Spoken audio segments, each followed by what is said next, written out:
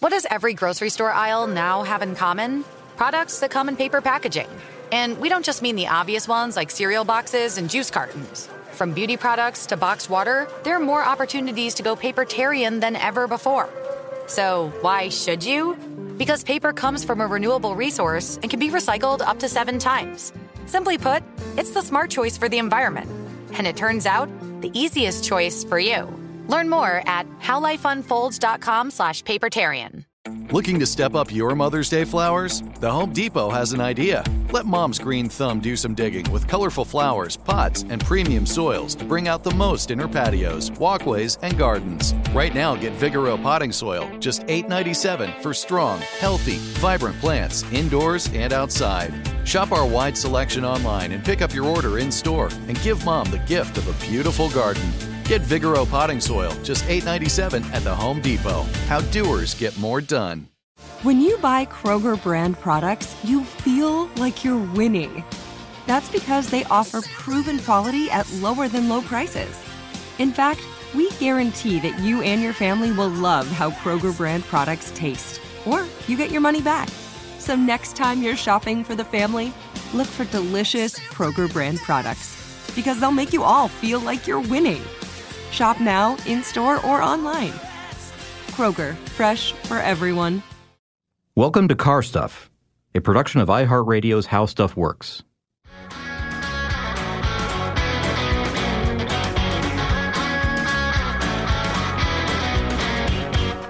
Hi, and welcome to Car Stuff. I'm your host, Scott Benjamin, and we are back after about a year and a half off. And man, what a year and a half it's been, and there's been a lot of changes around here, and I will let you know right now that it is just me. I'm kind of running this thing solo at this point. Ben will not be joining me in the studio today, but I assure you that Ben is still around. We are not in a fight. We're not angry with one another or anything like that. And Ben would love to be here, but he has other obligations that keep him from doing this show at this point. And completely understandable if you know what Ben's been up to in the last year and a half or so. We've both been very busy, and I am happy to be back and doing the Car Stuff show again. But again, it's going to take a little bit of adjustment on my part doing this solo. So, I'm accustomed to having Ben to be able to kind of bounce things off of and have a decent conversation back and forth with him. So bear with me a little bit as we kind of get our feet underneath us here as we start out this show again.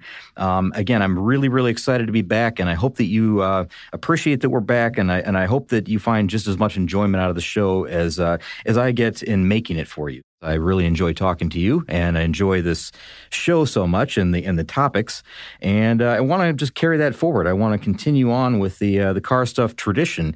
And in fact, if you're brand new to the show, take a look at our website. We are on carstuffshow.com, and take a look back at our archives. We've got a good, I want to say almost 900 episodes. Ben and I did this for a long, long time together. We've been recording since about 2008. We gave it up about a year and a half ago. And we've got this incredible archive of material that is just a little bit of everything. It's not just cars. It's not just trucks. It's not just trains, automobiles. It's a little bit of everything. I mean, we talk about Shriner cars and hearses and circus trains and just all kinds of stuff. So, the people that are involved in going fast, with automotive racing, and it's a fun show. Take a look back at our archives. I think literally everybody can find something that they like in our archives. I promise you. And going forward, I want to continue that.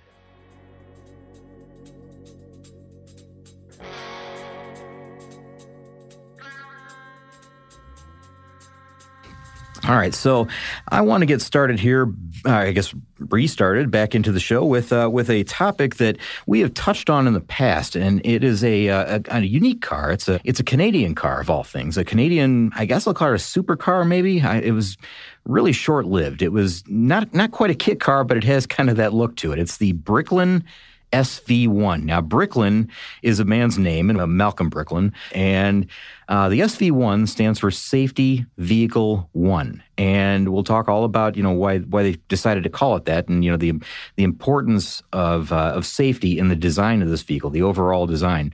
I have seen exactly one Bricklin SV1 in person in my life, and that's it. And it was in a museum. And this happened to be back in, I would say, the early 1980s. And, my family lives in Indiana, and we had lived in Michigan for a long time. So, driving back and forth in the very northern part of Indiana is Auburn, Indiana. And there is a museum there called the Auburn Cord Duesenberg Museum. It is in the factory where they produce the Auburn Cord Duesenberg cars. And, of course, there's a lot of, antique automobiles there and, some machinery from the original factory. It's a really fascinating building to tour through. And as we're walking through, there's some other cars there that were, donated by other people or, possessions of the museum. And as we get through, some of the more classic cars and the Auburn Cord Duesenbergs, we come around a corner and there's this really unusual looking vehicle there, and it's bright orange. And it looked very futuristic. Of course, it was very angular and strange looking. Had the doors open, I believe, these amazing gull-wing doors that we're going to talk about in a moment. But it was a Bricklin SV1, and it was in safety orange. And it's just always left an impression on me as far as the design of the thing. And then the idea behind, why it came to be. Like, why was this vehicle ever built in the first place? And there's a really good story behind it and a fascinating character, an American entrepreneur. His name was Malcolm Bricklin. We're going to talk about some interesting side notes about the Bricklin because there were some other kind of crazy things that happened around it that don't normally happen with other automobiles, like some special releases, and I'll tell you about those too. We're going to talk about some production of this vehicle, the competition for the vehicle at the time, what it was kind of paired up against and what it was all about. Malcolm Bricklin was responsible for several companies that brought automobiles to the United States. Now, he's an entrepreneur that has his hands in more things than you can imagine and probably some stuff that is very familiar to you, but you might not even know it. And we'll get to Malcolm's story in just a moment. But I want to tell you that, the production of the car, I guess maybe the general specs of the car. Production years were from 1974 until 1975. So really only 2 years of production. And there were truly only 2 model years produced, although there were a very few cars that were built in 1976, just kind of built with leftover parts. So, I'm not giving anything away to say that the company's no longer around. And once it went defunct, there were some parts left behind at the factory. And we've heard this with many other automobiles that were, highly desired, that there were some cars that were on the assembly line, just weren't finished. There were parts left behind, enough to put together a couple of cars, and that's kind of what they did for 1976. But for the most part, these are 1974, 1975 models with, again, a few 1976 cars built. There were 3 transmission options. There was a 3-speed torque command automatic, which was available in 1974, and that was the only year that 3-speed torque command automatic was available. Then there was a manual trans that was only in the first-year cars. It was only available in the 1974 cars. It was a 4-speed Borg-Warner T10 manual transmission. And then there was also in 1975 another 3-speed automatic, which was available, the FMX transmission. So again, the manual trans was only available in the first-year cars, and that adds, I believe it adds about $1,500 if you have one right now. So that is a sought-after option on the existing cars. It was a little bit heavy. It was around 3,520 pounds, so fairly heavy for the, considering that it had a fiberglass body. Even the doors themselves, I mean, we'll talk about these gull-wing doors a little bit more, but the gull-wing doors themselves, I think they each weighed like 100 pounds or something. So there were a couple of designers of the car. Now Malcolm didn't necessarily design the car. He had a lot of the ideas behind the car, but the designers were named Marshall Hobart and Herb Grass. Now, Herb Grass passed away in 2010, but you may recognize his name, may or may not. I'm not sure how familiar you are with automobile designers, but he worked with George Barris on the original Batmobile and several other vehicles that were considered, show or movie cars. So he also, I think there was a tie-in to Bruce Myers and the Myers Manx, which was the original Doom buggy design. So, there's some decent heritage that goes into this as far as, the designers go. Similar to the Corvette of the day, the Chevy Corvette of the day, the layout of this car was a front engine, rear-wheel drive layout. So it had a V8 engine, which I think was originally supposed to be a 4-cylinder engine. According to Malcolm's specifications, he wanted a 4-cylinder engine, so it was very fuel efficient. But believe it or not, I mean, when you look at the hood of this thing, it's so sloped and so angular that you wouldn't think to be able to fit a V8 under the hood, but they actually were. So very similar to the Corvette of the day because it was a fiberglass body car as well, sports car. But it had a couple of different options. There was a 360 cubic inch engine that was available from AMC. Again, that's a V8, and that was in 1974. And then from 1975 to 1976, you could get a 351 Ford Windsor engine, which was a significant upgrade, I guess, from the 4-cylinder that they originally thought. And I think the prototype originally came out with, I want to say it was a Chrysler Slant 6 or something like that. So, this car went from a 4-cylinder to a 6-cylinder all the way up to an 8-cylinder. And the performance of the day, I mean, we'll talk about it eventually, but I think it was very, very similar in performance as well to the Corvette. So, kind of an interesting vehicle. I mean, it was definitely a sports car. Again, fiberglass body, which we'll talk about because there were some problems with the production of that fiberglass body. It was created using a vacuum forming process with color-impregnated acrylic, which is bonded to those fiberglass body panels. Now, the colors of the vehicle, there were only 5 colors available. And again, those were these color-impregnated acrylic. And the colors that were available were, again, these are all safety colors. So they always say safety ahead of them. So it's safety white and safety orange, safety suntan, safety red, and safety green. And those were the only colors that you could get the Bricklin in. And they were built, and this is a bit strange. This is a little bit out of the ordinary. They were built in St. John, New Brunswick in Canada. Now, that is east of the state of Maine on the Bay of Fundy, if you're trying to find St. John, New Brunswick on the map. But again, a Canadian car, there were some Canadian cars in history, of course. Not many. This is one of them, and it didn't last very long. The New Brunswick premier, his name was Richard Hatfield. He was the Canadian provincial government, part of the Canadian provincial government, and they provided financing for this car for about $4.5 million to fund this Bricklin car. And there's a tie-in to the United States that is going to lead to, eventually, to the downfall of this whole thing.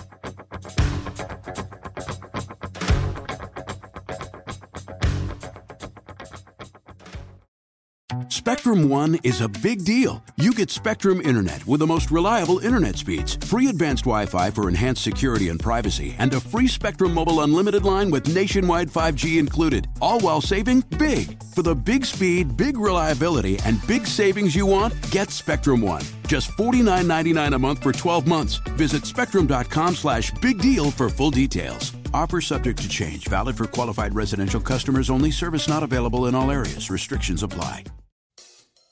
If you use paper, you're a human. But if you choose paper, you're a papertarian. Someone who lives a paper-based lifestyle because it has a positive impact on the planet. And also because it's the easiest choice you'll make all day. Seriously. It's as easy as reaching for boxed instead of bottled water. It's as easy as opting for beauty products that come in paper packaging. It's as easy as grabbing eggs in a cardboard container. And that's all in one trip to the grocery store, which, if we're being honest, you were planning to go to anyway. But paper isn't just an easy choice. Papertarians know that it's the smart choice, too. Because paper comes from trees, a renewable and sustainably managed resource. And paper products are designed to be recycled. In fact, when you choose products that come in paper-based packaging, those fibers can go on to be recycled up to 7 times. So why wouldn't you go papertarian? I'll wait. Learn more at howlifeunfolds.com/papertarian. As the #1 audio company, iHeartMedia gives you access to all. Every audience, live conversations, trusted influencers, and the insights and data you need to grow. iHeartMedia is your access company. Go to iHeartResults.com for more.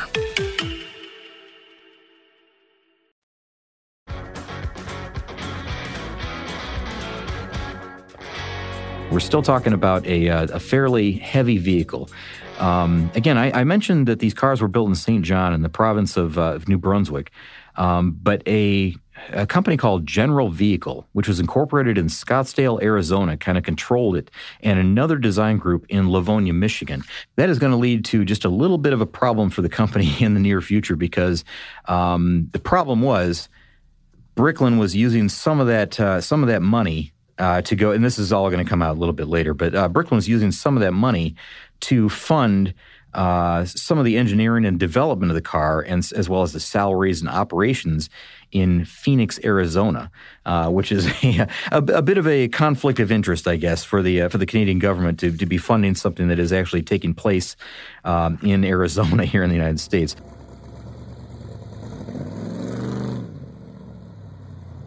I do want to talk about Malcolm Bricklin and who he was, and some of the interesting things that he was responsible for. So you get an idea of the person behind this vehicle and kind of why it came to be. Now Malcolm Bricklin. He was born on March 9th, 1939. He is still around. He's about he's 80 years old at this point, I guess.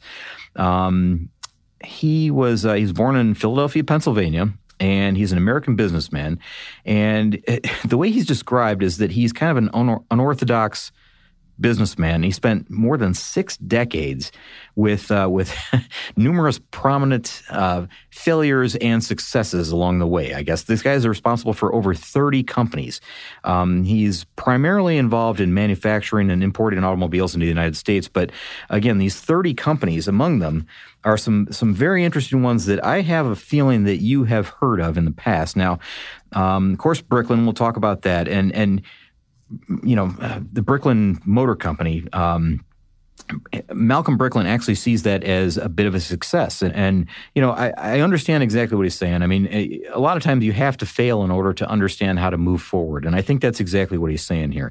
Now, Malcolm Bricklin kind of started his career back when he was about age 19, so a long, long time ago. His father owned a building supply business back in Orlando, Florida, and Malcolm took the opportunity to franchise these businesses and grew the business, but eventually there were dozens of lawsuits and judgments against him, and I think the chain eventually filed bankruptcy. But again, that's just one of the stumbling blocks along the way. But he already had kind of this the fever, the idea that he was going to become something successful in the business world. Now, one of the first businesses that I think you'll find that you recognize that Malcolm Bricklin is responsible for bringing to the United States is the brand Subaru. He brought the brand Subaru to the United States. This is the guy that's responsible for it.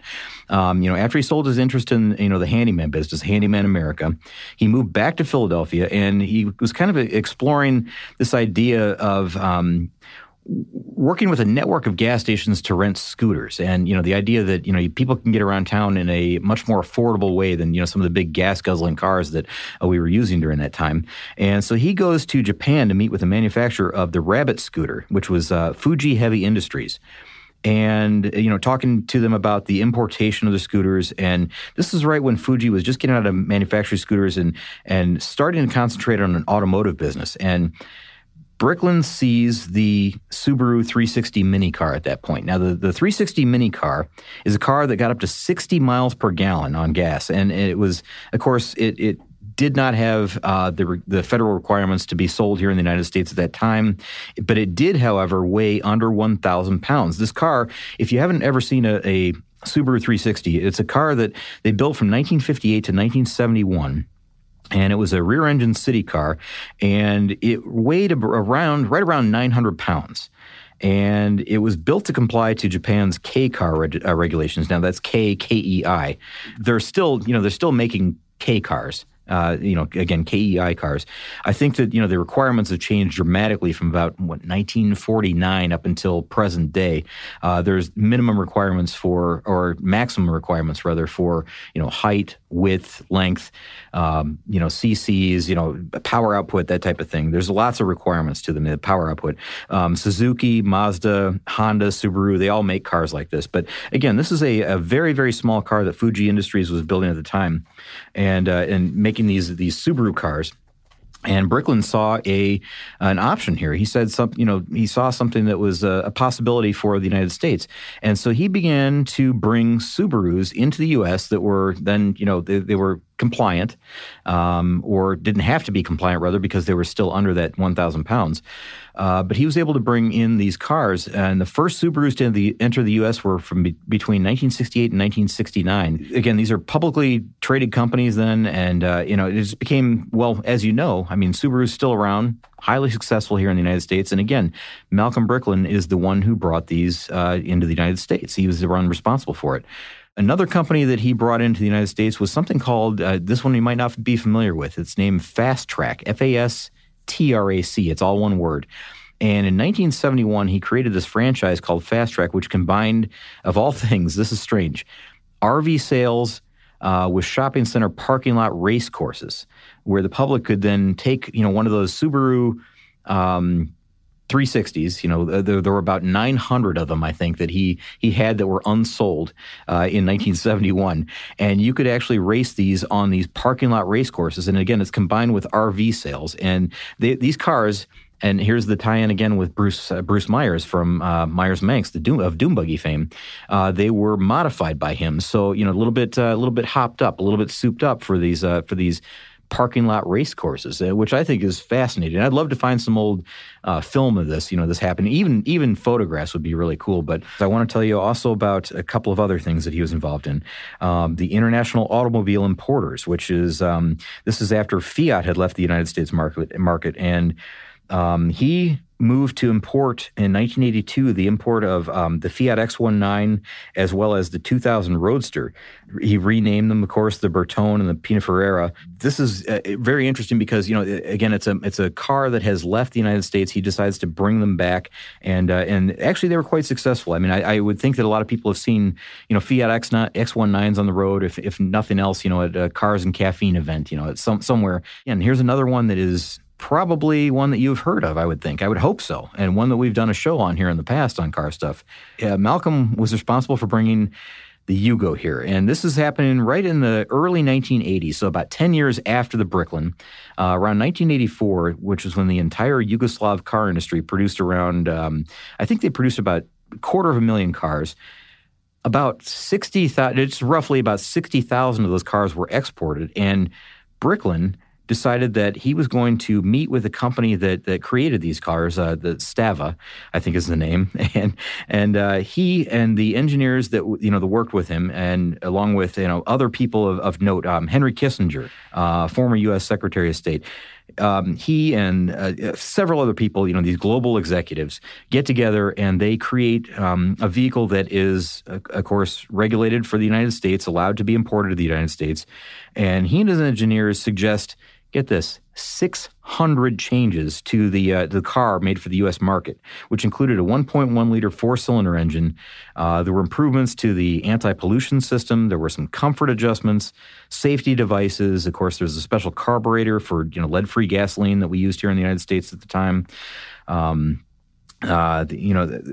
Just incredible. So the Yugo that the U.S. received, believe it or not, I mean, as much as everybody groans about the Yugo and how awful the car was, and truly, the car was pretty awful.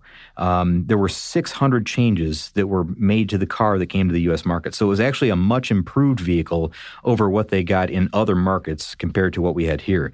Now, believe it, again, I keep saying believe it or not because it's really hard to believe that all this happened. But the Yugo at the time was the fastest-selling car ever in the United States that was imported from Europe. There were 163,000 units sold in just 3 years.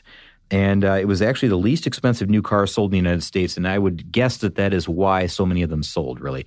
Later, he's still going here, folks. Malcolm Bricklin is involved in so many things. He was involved in early electric vehicles. I mean, we're talking in the 1990s. So he formed a partnership with another guy named Malcolm, Dr. Malcolm Curie. Now, Curie was the former chairman and CEO for Hughes Aircraft, GM Delco, and the former Undersecretary of Defense for Research and Engineering.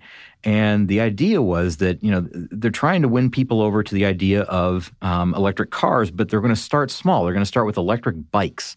Now, this is, again, in 1990. So We're talking about pretty early design electric bikes. It's not anything like what we see today. Initially, they were built using these custom aluminum mountain bike frames that were made from a company named Zimark Corporation in Malaysia. And they achieved about 15 to 20 miles per hour, depending on the size of the rider. And they had a range of about 17 miles before it needed a charge. I believe these had the old, they did. They had 2 rechargeable sealed 12-volt lead acid batteries. So this is the heavy car batteries that we think of all the time. And these were, I believe it straddled the rear wheel. So it was kind of a big box that was the power unit for this whole thing. They did have some advanced technology for the time. They had halogen headlights. They had LED taillights and brake lights. They had a wireless security remote fob, which I find kind of interesting. They had LED turn signals and mirrors, and they had front disc brake. They were pretty advanced for the time, again, in 1990. But the idea didn't really take off because in 1990, they were selling these bikes for something like, the suggested retail price was around $1,400 up to $1,900, depending on the options that you wanted on these bikes. So these electric bicycle companies, or this one in particular, folded. However, it was actually called the Electric Bicycle Company, was purchased by a guy named Lee Iacocca. Now, Lee Iacocca was the man who was, I guess, given the credit for saving Chrysler Corporation back in the 1980s. So he saw some interest in this. He decided that, maybe there's something to these electric bikes. And Lee Iacocca, who I believe, the company still no longer exists, but I don't know if the company is still owned by him, but the company was then later renamed EV Global. And I think it just kind of dissolved, kind of just went nowhere. But interesting that, Lee Iacocca ends up tied up in this whole electric bicycle thing with Malcolm Bricklin. I'm talking a mile a minute right now about the Bricklin because I'm really excited about it, and the guy that brought it here and everything, and it's just a fascinating history. But before we end this whole thing, I've got about 3 more points that I want to bring up. But before we get any farther, let's take a word from our sponsor. Spectrum One is a big deal. You get Spectrum Internet with the most reliable internet speeds, free advanced Wi-Fi for enhanced security and privacy, and a free Spectrum Mobile Unlimited line with nationwide 5G included, all while saving big. For the big speed, big reliability, and big savings you want, get Spectrum One. Just $49.99 a month for 12 months. Visit spectrum.com/big deal for full details. Offer subject to change. Valid for qualified residential customers only. Service not available in all areas. Restrictions apply. If you use paper, you're a human. But if you choose paper, you're a papertarian. Someone who lives a paper-based lifestyle because it has a positive impact on the planet. And also because it's the easiest choice you'll make all day. Seriously. It's as easy as reaching for boxed instead of bottled water. It's as easy as opting for beauty products that come in paper packaging. It's as easy as grabbing eggs in a cardboard container. And that's all in one trip to the grocery store, which, if we're being honest, you were planning to go to anyway. But paper isn't just an easy choice. Papertarians know that it's the smart choice, too. Because paper comes from trees, a renewable and sustainably managed resource. And paper products are designed to be recycled. In fact, when you choose products that come in paper-based packaging, those fibers can go on to be recycled up to 7 times. So why wouldn't you go papertarian? I'll wait. Learn more at howlifeunfolds.com/papertarian. As important as choosing the right destination when traveling is choosing the right travel partner. Gene! Eugene Fodor. Gene, возбудит. Much of the joy you will find on the road comes from the person you share it with. So you write the books, Gene, and Vlastar runs the business. I understand now. It is a wise man who marries a wiser woman. But be careful and choose your travel partner well, because the worst trips result when 2 partners have 2 different agendas. Get down! I'm not stupid, Gene. Something is going on, and it's high time you tell me the truth. Freeze, Americano! Gene, run! So travel before it's too late. Your money will return, your time won't, and we're all too quickly approaching that final destination. Listen to Fodor's Guide to Espionage on the iHeartRadio app, Apple Podcasts, or wherever you get your podcasts.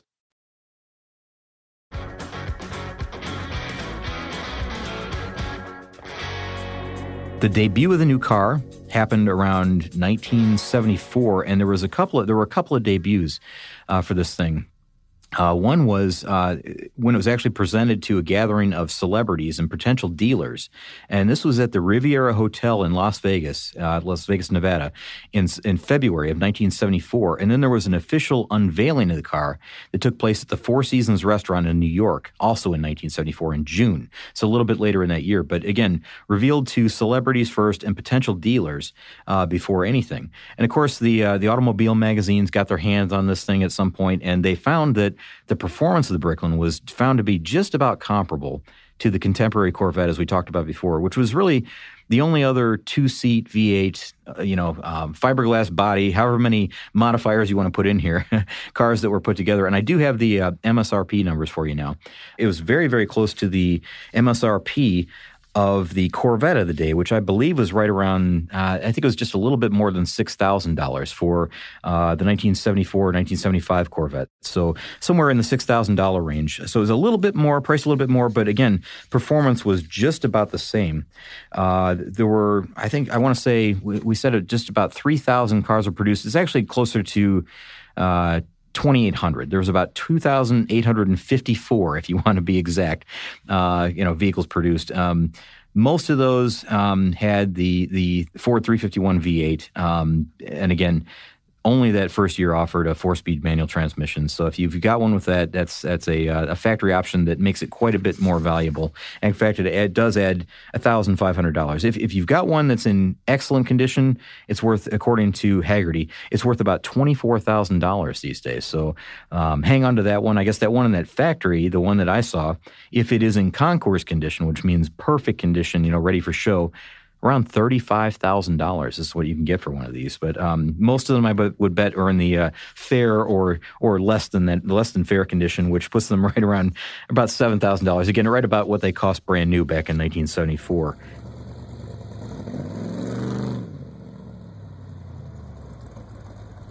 There were some interesting features, I guess, that distinguished the SV1 from many, many other cars of the day. Of course, it had this, radical design. I mean, it looked like a sports car, a supercar really of the day, and very similar to the Corvette, I guess, in shape and size. Essentially, Malcolm Bricklin got most of his ideas put into this vehicle, the idea that it was going to be a safety vehicle. So again, SV stands for safety vehicle, and he applies these standards far ahead of the U.S. regulations. So he did things like, he had large urethane bumpers, these energy-absorbing bumpers, crash protection standards. He did things like he put in a tubular steel perimeter frame. He had a roll cage built right within the frame of the vehicle. The chassis, which was capable of withstanding, high-velocity impact without deformation. So, that was something that was kind of advanced for the day. Of course, it had, the gull-wing doors, which I don't know if really were safety or more of design, but, interesting idea behind the whole thing. One other thing is that, the car didn't include any cigarette lighter or ashtray because Bricklin thought that smoking while driving was unsafe. It was a distraction. So kind of an early safety idea. And think about the cars of that day, like the early 1970s. I had a car that was a 1967 Chrysler Newport, and there was literally an ashtray in every armrest. There was, an ashtray for 6 people in that car, for every one of them. And of course, cigarette lighters, as well. It was just a common feature found in cars. And a lot of people would even add, these add-on ashtrays. You could buy them at, auto parts stores that had bean bags kind of affixed to the bottom that you could put in the seat in between if you needed one, another ashtray. So it was just a very common feature at the time, and he just did not include it. Again, I'm excited about the Bricklin. I'm excited about being back. I'm excited about all this. So I'll quickly go through these and we'll move on and we can get to our next topic. But I want to tell you about 3 what I find very interesting facts about the Bricklin or the Bricklin history. And one is that there were a series that commemorated the historic land vehicles in Canada, and they issued a Bricklin stamp on June 8th, 1996, and it had a face value of 45 cents. It's kind of an item of interest. It's not often that an automobile is featured on a stamp. I know it's happened in the past, but it's not all that common. And especially one that really was only around for a couple of years. So Canadians obviously have quite a bit of pride in this vehicle, even though it was very short-lived, and rightfully so. It was an interesting car. There's so much really of interest in this, and I hope that it's really just kind of the tip of the iceberg and that you'll go out and search it and really dig into this. But The thing that I find one of the most fascinating is that there was a mini Bricklin that was launched right in the middle of production. And there were not many of these produced. And when I say mini Bricklin, I mean a go-kart Bricklin that you could buy. And you were only offered one of these if you were a Bricklin owner. If you had a Bricklin car, you were given this opportunity to purchase one of these. And I'm holding in my hand the document, the press notice that says, "Dear Bricklin owners, FW & Associates, Inc., which is a company that was a builder of these mini automobiles. They built a lot of different small go-karts. So FW & Associates, Inc., the world's largest builder of mini cars, has arranged to build a limited edition mini Bricklin that will carry my personalized signature and the serial number that will match the present Bricklin that you own. So you could get this car with a plaque attached that had Malcolm Bricklin's signature, and it matched the serial number for the very Bricklin that you bought from the Bricklin Car Company, which I think is really cool. So you get this in the same color, that you had your car, and it would just be a mini version, or it could be a different color if you wanted, I guess. But you could get it in, again, the safety colors, white, orange, suntan, red, or green. And there's a photo here of a mini Bricklin parked next to a full-size Bricklin. And the cost of this thing, again, this is 1978. The cost to owners was $555, and they would ship anywhere in the continental USA. They were powered by a 3 horsepower Briggs & Stratton engine. So it wasn't like a super strong car, but it had this really cool-looking go-kart body on top of it that looked just like your full-size Bricklin that you had in your garage potentially. And here's the thing. Not many Bricklin owners took them up on this opportunity, but around 47 to 49 examples of these are known to exist, and I think those are the only ones that were sold. Not that there are that many left out there. So if you happen to come across one of these, and you want to part with your, or you want to purchase a mini Bricklin, and you find someone that does want to part with one, it's going to have the VIN number from someone else's car, but so be it.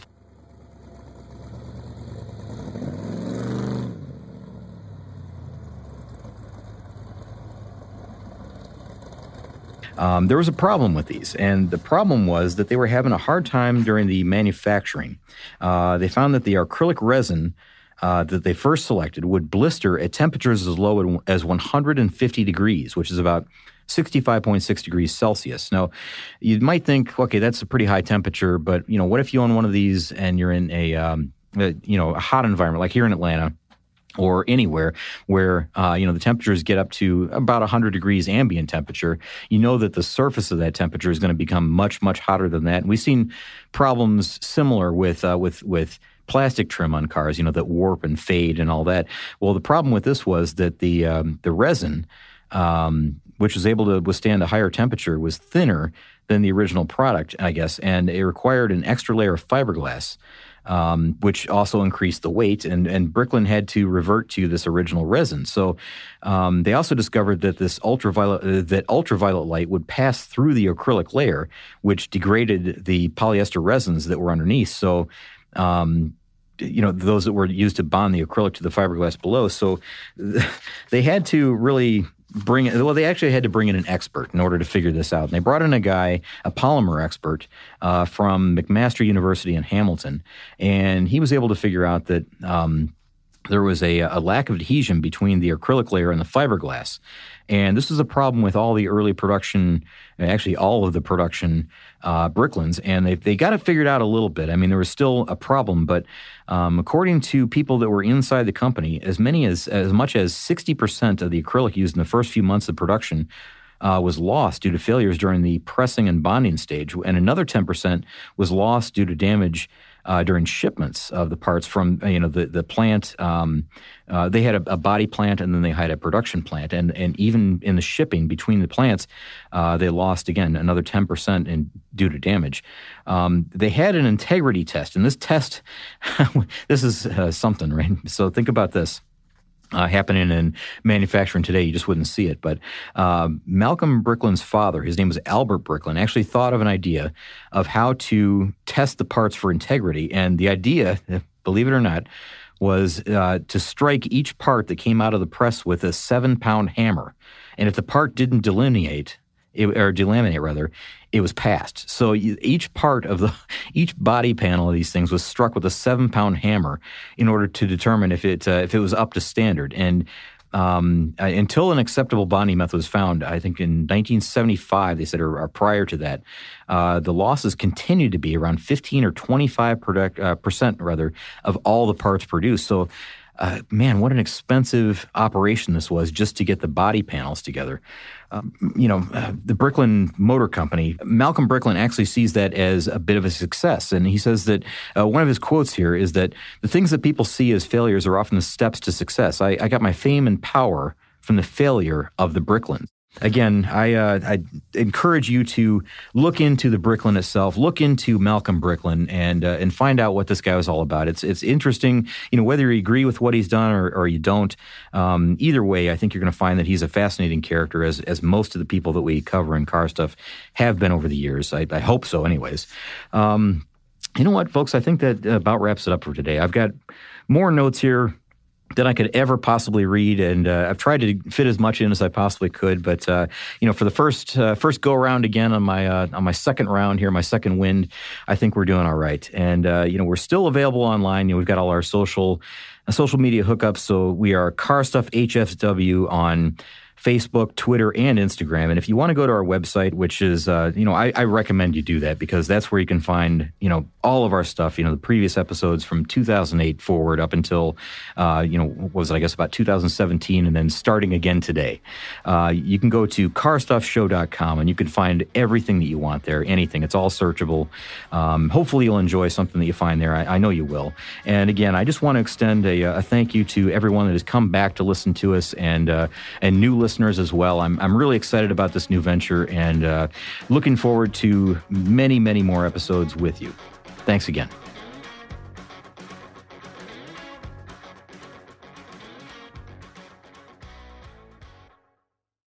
Car Stuff is a production of iHeartRadio's How Stuff Works. For more podcasts from iHeartRadio, visit the iHeartRadio app, Apple Podcasts, or wherever you listen to your favorite shows. For the ones who work hard to ensure their crew can always go the extra mile, and the ones who get in early so everyone can go home on time, there's Grainger, offering professional-grade supplies backed by product experts so you can quickly and easily find what you need. Plus, you can count on access to a committed team ready to go the extra mile for you. Call, click Grainger.com, or just stop by. Grainger, for the ones who get it done. What's up, y'all? Janice Torres here. And I'm Austin Hankwitz. We're the hosts of Mind the Business, Small Business Success Stories, a podcast presented by iHeartRadio's Ruby Studios and Intuit QuickBooks. Join us as we speak with small business owners about the tools they use to turn their ideas into success. From finding that initial spark of entrepreneurship to organizing payments and invoices, we've got you covered. So follow and listen to Mind the Business, Small Business Success Stories on the iHeartRadio app or wherever you get your podcasts. You've probably heard a lot about electrified vehicles lately.